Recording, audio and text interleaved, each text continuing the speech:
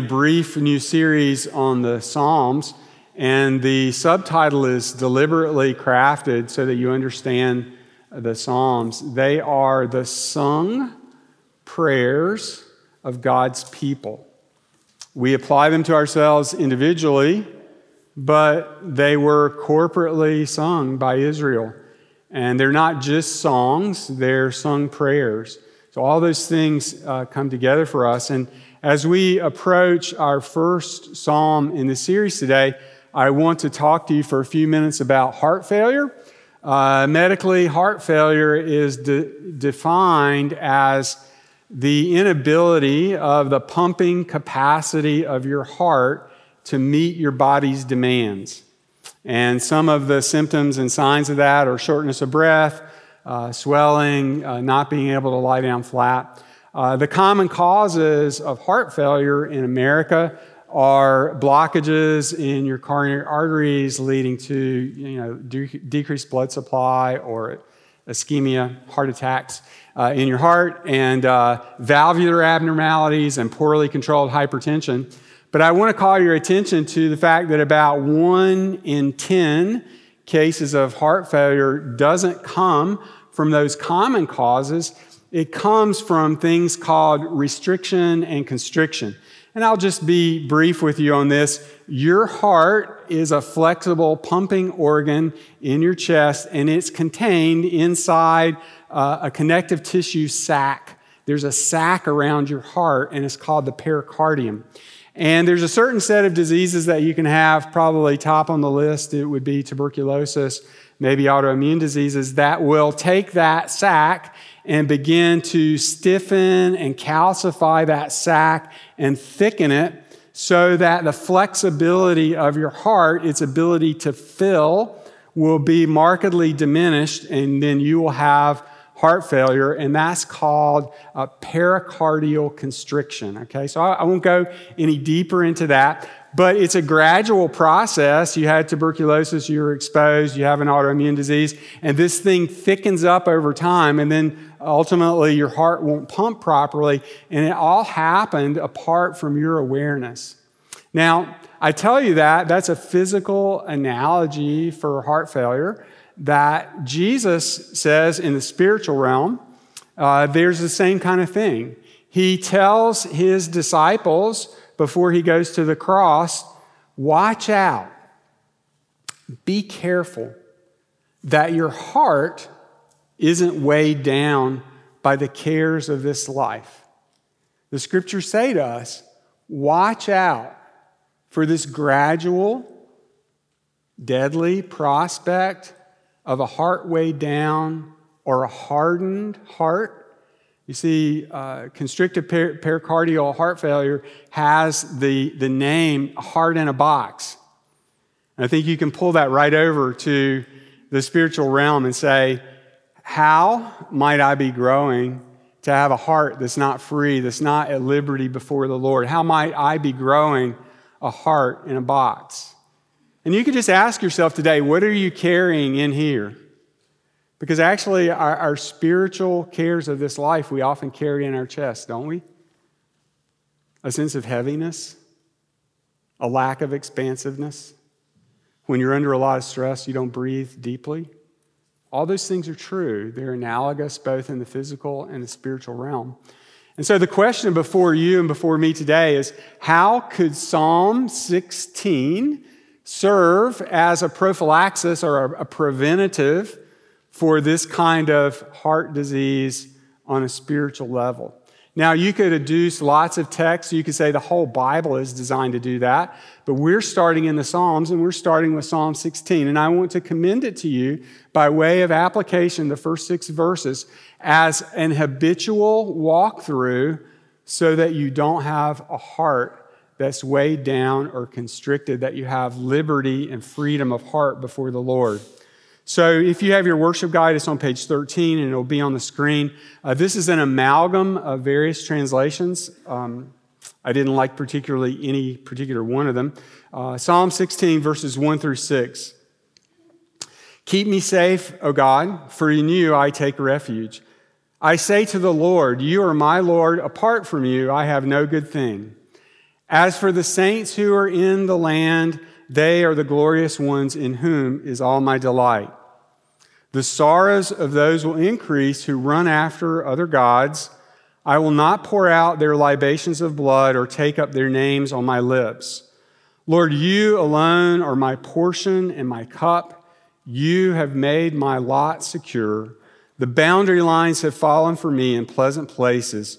Surely I have a delightful inheritance. This psalm is attributed to King David, and we want to look at it to say, how can we grow in liberty and freedom of heart?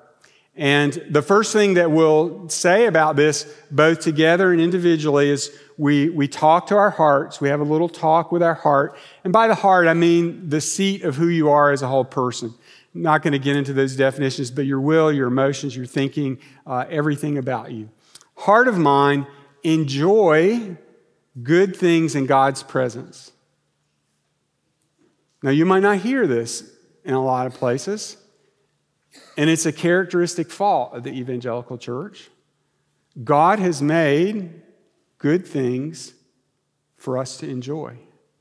So, heart of mine, in the presence of God, you rejoice in them and enjoy them. Look at what he says, verses 1 and 2. Keep me safe, O God. Now, what does he want to be safe from? Saul, the king, was out to get him. Was it Saul? Is it the Philistines, their enemies across the border? Well, I think there's something more to this than those visible enemies. He says, keep me safe, O God, for in you I take refuge. We're going to find that this whole text is about idols. I'm not seeking safety in anyone else but you. Keep me safe, O God, for in you I take refuge. And he expands this safety a little bit by saying, I say to the Lord, and you see in the translation, this is all caps.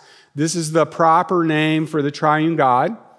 And now they may not have articulated that at the time of David, but we, in light of the new covenant, can see this. The Lord, Yahweh, is Father, Son, Holy Spirit. One God in three persons, Father, Son, and Holy Spirit. He's saying to the Lord, you are my master.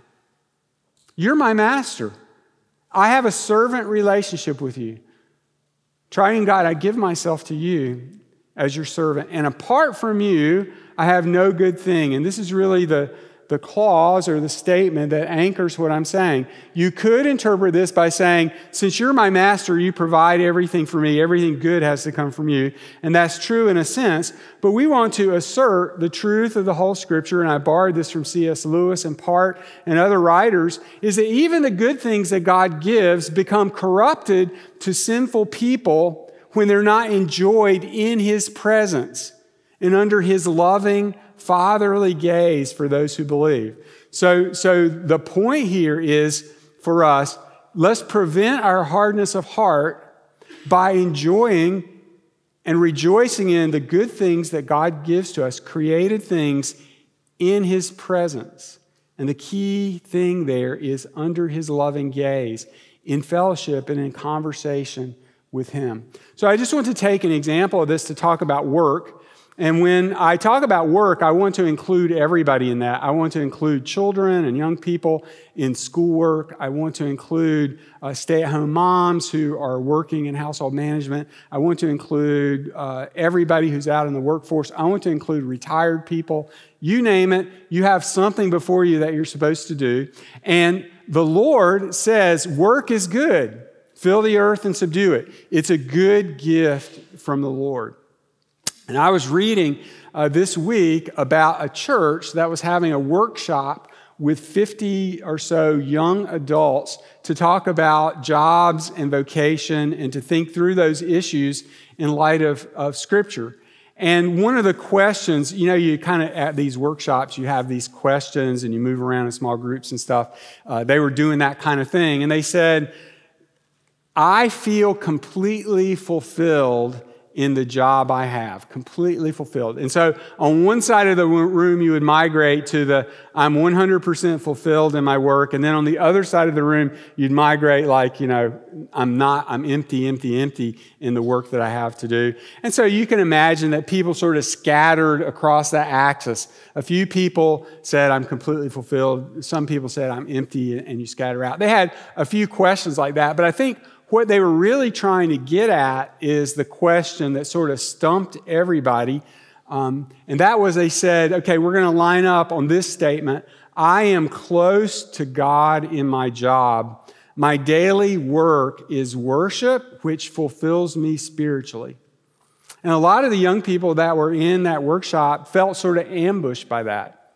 Kind of like a trick question. Who would have ever thought that my work would be done as worship in the presence of God, under His loving gaze, as an offering of worship to Him. And the way it scattered out is that there was nobody out of 50 on the side of the room that could honestly say, yes, my work is worship, would be a way to say this. I have fellowship with God in my work. And so you see, when you turn this around and look at it from this point of view, work is a good thing, but unless it's done as worship, you're never going to be fulfilled. It's never going to be the perfect job. It's never going to be what you were looking for, because you're looking for something created to satisfy what only a relationship with the living God through faith in Jesus Christ in the presence of the Holy Spirit can really give you.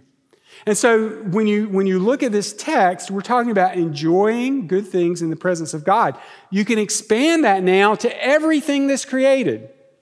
Everything. So has God given you a spouse?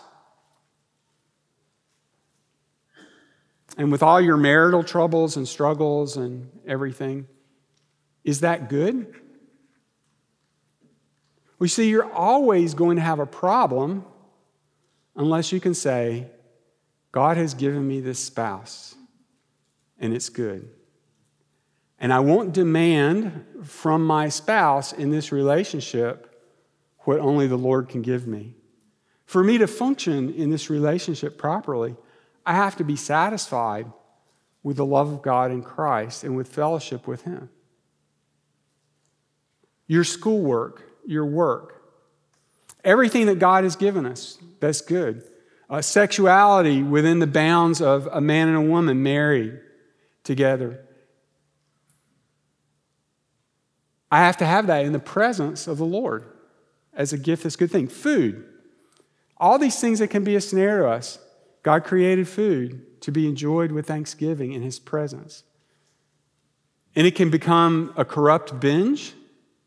It can become something that's not right, or it can be good in His presence. And so we want to think of this. And as I pondered this text, and again, I don't want to put any extra authority on my own spiritual experience, but maybe it will help you. Pounding in my head, and I actually had to get a concordance and look it up, pounding in my head when I was thinking about these verses was a statement by the Apostle Paul, to the pure, all things are pure. To the pure, all things are pure. Now, he wrote that to people who live on the island of Crete, who he said were evil brutes and lazy gluttons. But he wasn't asking them to withdraw from life, to shun things that God had given to be good. He was saying in the purity that Christ gives, in the presence of the pure and holy one, you take those good gifts and live them out and interact with them with thanksgiving. And really, this is what it comes down to, that all of life is worship and thanksgiving. Now, if this cuts you, it cuts me a lot deeper. One of my elder friends, who's an elder in this church, said to me this week, I want to remind you that you're a glass half full kind of guy. And I took that, and he's right. And unless all the things that we put our hands to are held in the loving presence of God. You know, Ligonier and others have made a big deal out of this. They use the Latin term coram Deo. And as I've heard people talk about that, living before the face of God, living coram Deo, what I hear is a slant on that the Lord's the great policeman. And I think that's inconsistent with this text. As a father giving gifts to those who believe, hey, you enjoy this. This is a gift I give you. Life can be celebrated in my presence. So that's the first thing I think that will keep us from a joyless hardness of heart, from a kind of spiritual pericardial constriction, as it were, a heart in a box. The second thing that I want to point out to you is that David calls us together as a community to reject idolatry with one another. That we, as a community, as a believing community, would say, we're going to help one another reject serving idols. Look at verses 3 and 4. He says, and it seems like a jarring thing, but it actually fits. As for the saints, the holy ones, who are in the land, and he's looking out over Israel, and he's looking at people who are engaged in idolatry. They don't trust the Lord alone the way he's asserted prior, but they have mixed allegiances. I'll take a little bit of Yahweh and a little bit of Baal and a little bit of whoever else. He says, there are those who aren't doing that. As for those holy ones who are in the land, they're the glorious, shining ones in whom is all my delight. I delight, Lord, in your people that are trusting in you.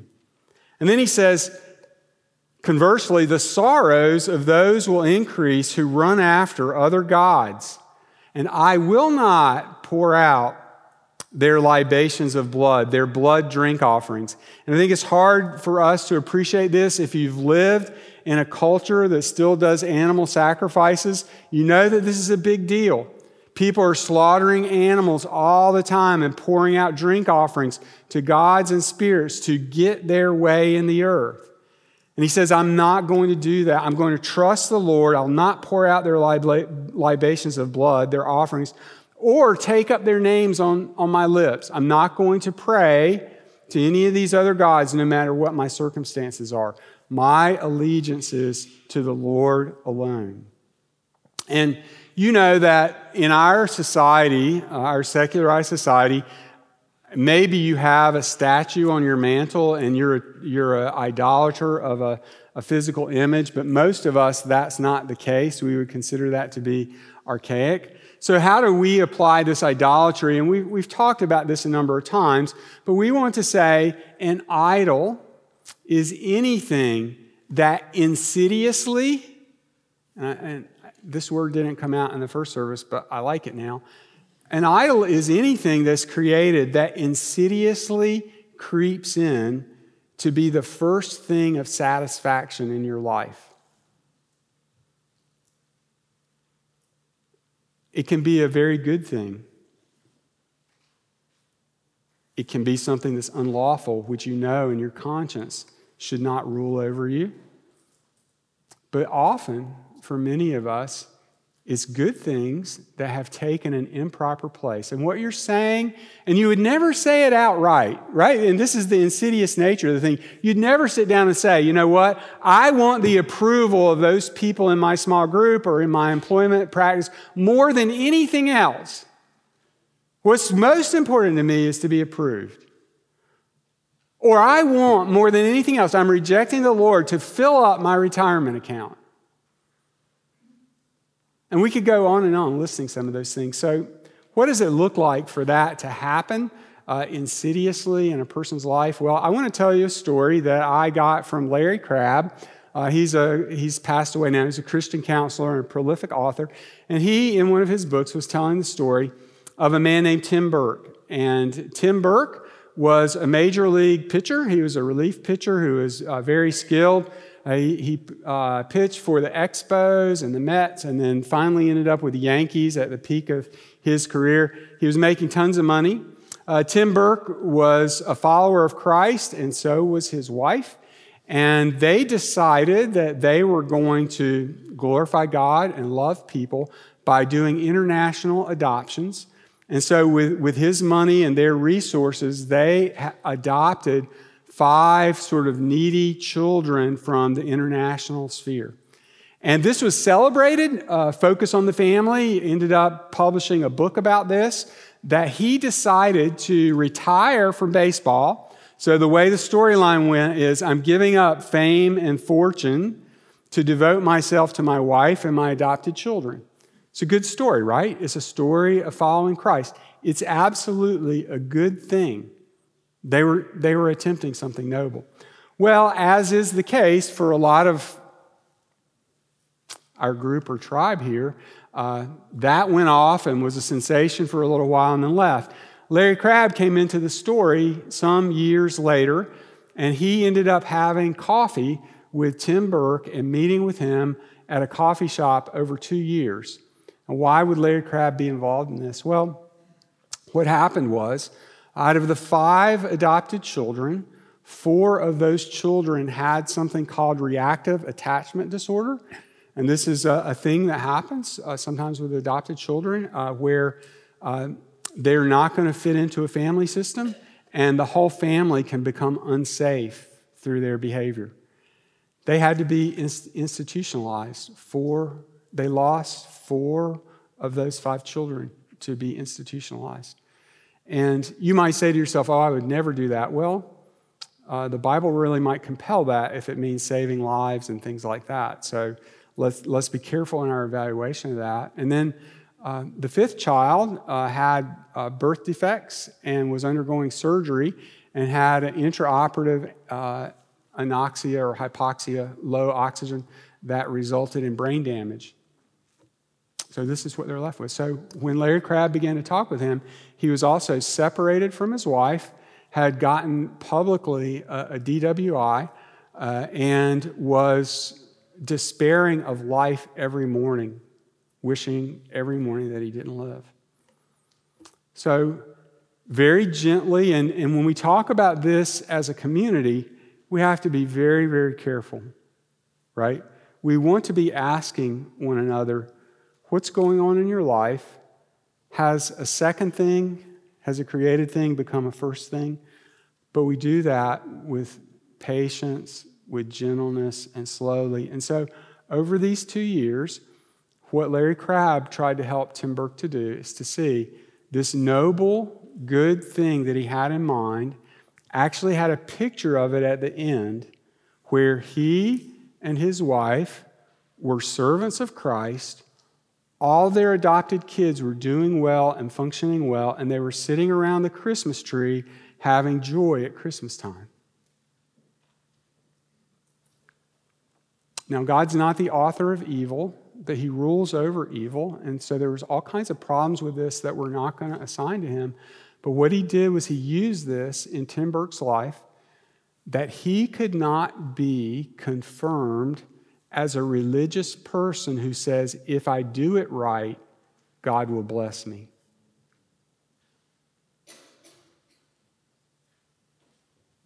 I want to do it right. I want to love the Lord. But I keep in mind that the only thing that counts, no matter what the outcome, is his presence with me. He's my greatest good. And if he can say with Job, you want to be able to say with Job, though you slay me, yet will I praise you. Thank you, Lord, for stripping away idols that I didn't know I had. Now, there's an appropriate grief about everything that happened to that man, and we would not want to rob him of appropriate grief. But where does that spill over to the despair that reveals that this was actually an idolatry? There's actually another God that you were serving, a God really of your own making on outcomes. And this is very searching and very piercing to me. I can look back. This sermon and today's worship has caused me to look back over years and say, wow, my heart has been running insidiously in some wrong directions that need to be corrected, that need to be brought to Christ. So what do you do then? Do you have to have some catastrophe, some terrible jolt like this? Well, no. The Lord's more interested in freeing us of our heart idols and keeping us from having spiritual pericardial constriction than we are ourselves. You can go to the Lord, the risen Christ, who loves you, and say, search me, O God, and know my heart. Show me if there's any offensive way in me. And there's some questions that you could be asking yourself that this has been popular. This subject has been popular now for a decade or more. You can be asking yourself, what about my emotions? We really don't reflect well on our emotions. To just stop and say, if I wake up and I'm completely in despair, everything seems gray and dark, why is that? What did I want that I'm not getting? What is happening now will give rise to some organic problems like William Cooper had and everything. But that's not the case for most of us. Don't get the exceptions to get rid of the whole thing, right? Let it search you. What about the people in your life? Whose opinion do I most crave? Who am I imagining how I will justify myself to that person? What group of people do I need to be seen as okay with? And in my work, will I live without this promotion or this track or this affirmation? What if that's pulled out from under me? You can simply search yourself, and one of the problems is we refuse to be quiet. Right? What happens if you have some downtime? You pull out your phone and you start scrolling. Who's texted me recently? Who do I need to be texting back? What emails did I get? What's happened on the news feed in the last few minutes? So if we're just quiet, if you actually would stop and be quiet, where does your mind go? What do you dream about? What do you long for? What would give you the most pleasure? And you see, if any created things go into that, then you're asking for sorrows. The sorrows of those will increase who run after other gods. And so if you say, I have to have work out this way, it has to be this way, then you're going to be riddled with anxiety. You're going to be a people pleaser. You're going to be inclined to lie and cheat to keep that place. And if you decide my spouse has to speak to me or relate to me in a certain way for me to be able to live, otherwise I'm going to cut her off, or I'm going to cut him off, I'm going to get out of this mess, what you're saying is I'm going to be riddled, I'm going to be controlled by this other person all the time. And I'm going to be filled with sorrows. And so the only freedom and liberty that we have as people is saying to the Lord, you are my Lord, and apart from you, I have no good thing. And so how would this happen? You simply sit down and pray and ask the Lord to examine you if you're in Christ. If you're not in Christ, you come to him and say, Lord, I want to have this freedom of heart. I entrust myself to you, risen Christ. You died for sinners, you rose again. Now, Holy Spirit, search me, set me free. And you make a list of those things. And most of these things are not things that you can cut off. Nobody's saying go out and quit your job. So here's the struggle, is that you have to be able to do your job without letting it be an idol. You have to be able to live with your spouse without being enslaved to your expectations. Who's equal to that task? Only Jesus. And only Christ in a sinner, the hope of glory. And there's joy on the other side of that. There is joy on the other side of that. And when you walk in it for a few hours, few days, you begin to get a taste of that kind of joy. So that's the second thing that we want to say. As a congregation, as a community of God's people, we want to be rejecting idolatry. We want to be searching ourselves. We want to be encouraging one another. Has a second place thing become a first place thing in your life? The place is only reserved for the Lord. And then finally, I want to say, the last thing is we want to say to our hearts, be satisfied. So again, your brief outline so you can hang on to this is enjoy, reject, and now be satisfied. Be satisfied with the Lord alone. He says, Lord, you alone are my portion and my cup. You have made my lot secure. This language, Lord, you alone are my portion and my cup. This is the portion that you get at the king's table. This is the place of a leader or a superior or a rich person giving to somebody who's an inferior. This is what Joseph did when his brothers came to Egypt. He gave his biological brother a greater portion of clothes, greater portion of food, all those things. And he says, Lord, you alone are my sustenance for life. And then flowing out of this heart posture that Christ gives to his people, we see that the circumstances of my life belong to you. He said, you have made my lot secure. And this is probably in an Israeli mind or a person's mind referring back to the distribution of the land under Joshua. Some tribes got their allotted portion first, and then there were 7 that they cast lots for. They put a survey out over the whole land, and then they came back and cast lots for the different tribes to occupy them. He's saying that the lot that I got by chance under the Lord's sovereignty is a lot that I'm delighted with. And the boundary lines of that portion have fallen for me in pleasant places. Surely I have a delightful inheritance. And I just want you to very quickly think about David. Here's David. I don't know, did he really write this psalm? That's not actually part of the inspired text, but it's attributed to him. We're going to give it to David. I don't know when in his life he wrote it, but it's an affirmation of what he believed. And if you look at his life, what you find is he goes out to help his brothers, to visit the front lines, and his brothers start to mock him. You little shrimp, why are you out here? Go back to those few sheep of yours. Then after that, he comes into Saul's service, and his boss tries to kill him a number of times, and he has to flee and run away. He's in exile. He's living in an alien land, and there, his life is threatened. He's going to die, and he has to pretend that he's insane in order to stay alive. He comes back. He wants to bring the Ark of the Covenant, God's presence, into Jerusalem. He wants to have a big worship service. A really good thing, right? Let's have the Lord's presence in Jerusalem. And one of his worship team members gets killed on the way, is struck down by the Lord. I would say that's a bad day at church.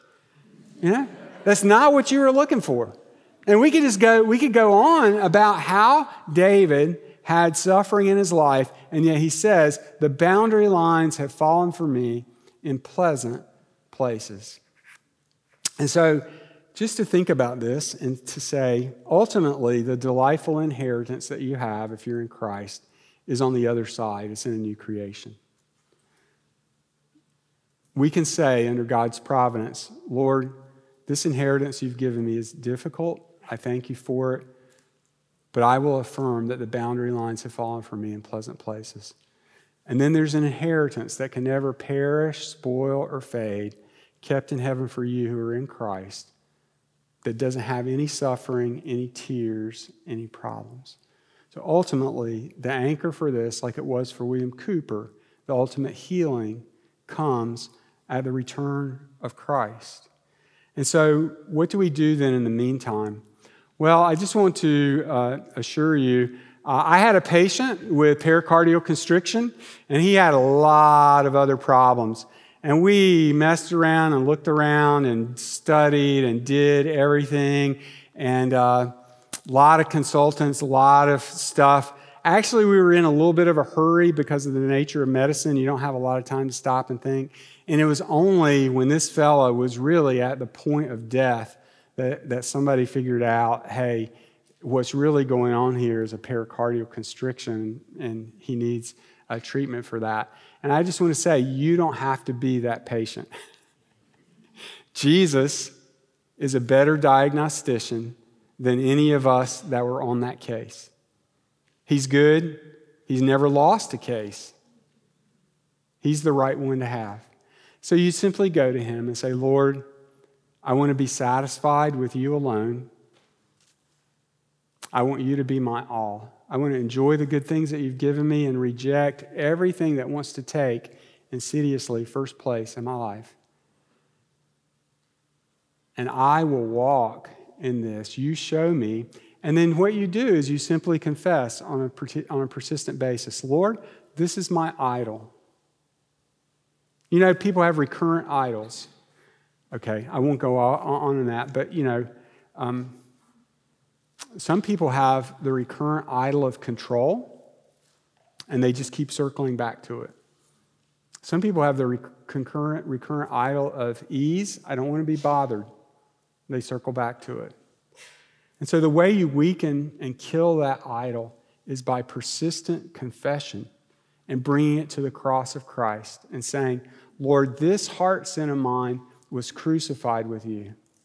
Live in me. I turn away from it. Remind me today when I'm walking back in it. And he will delight in that, and he delights in you, and you can enjoy him forever. Let's pray together. Father, we come to you now, and we pray that you would work these things in us. Lord, this can seem overwhelming.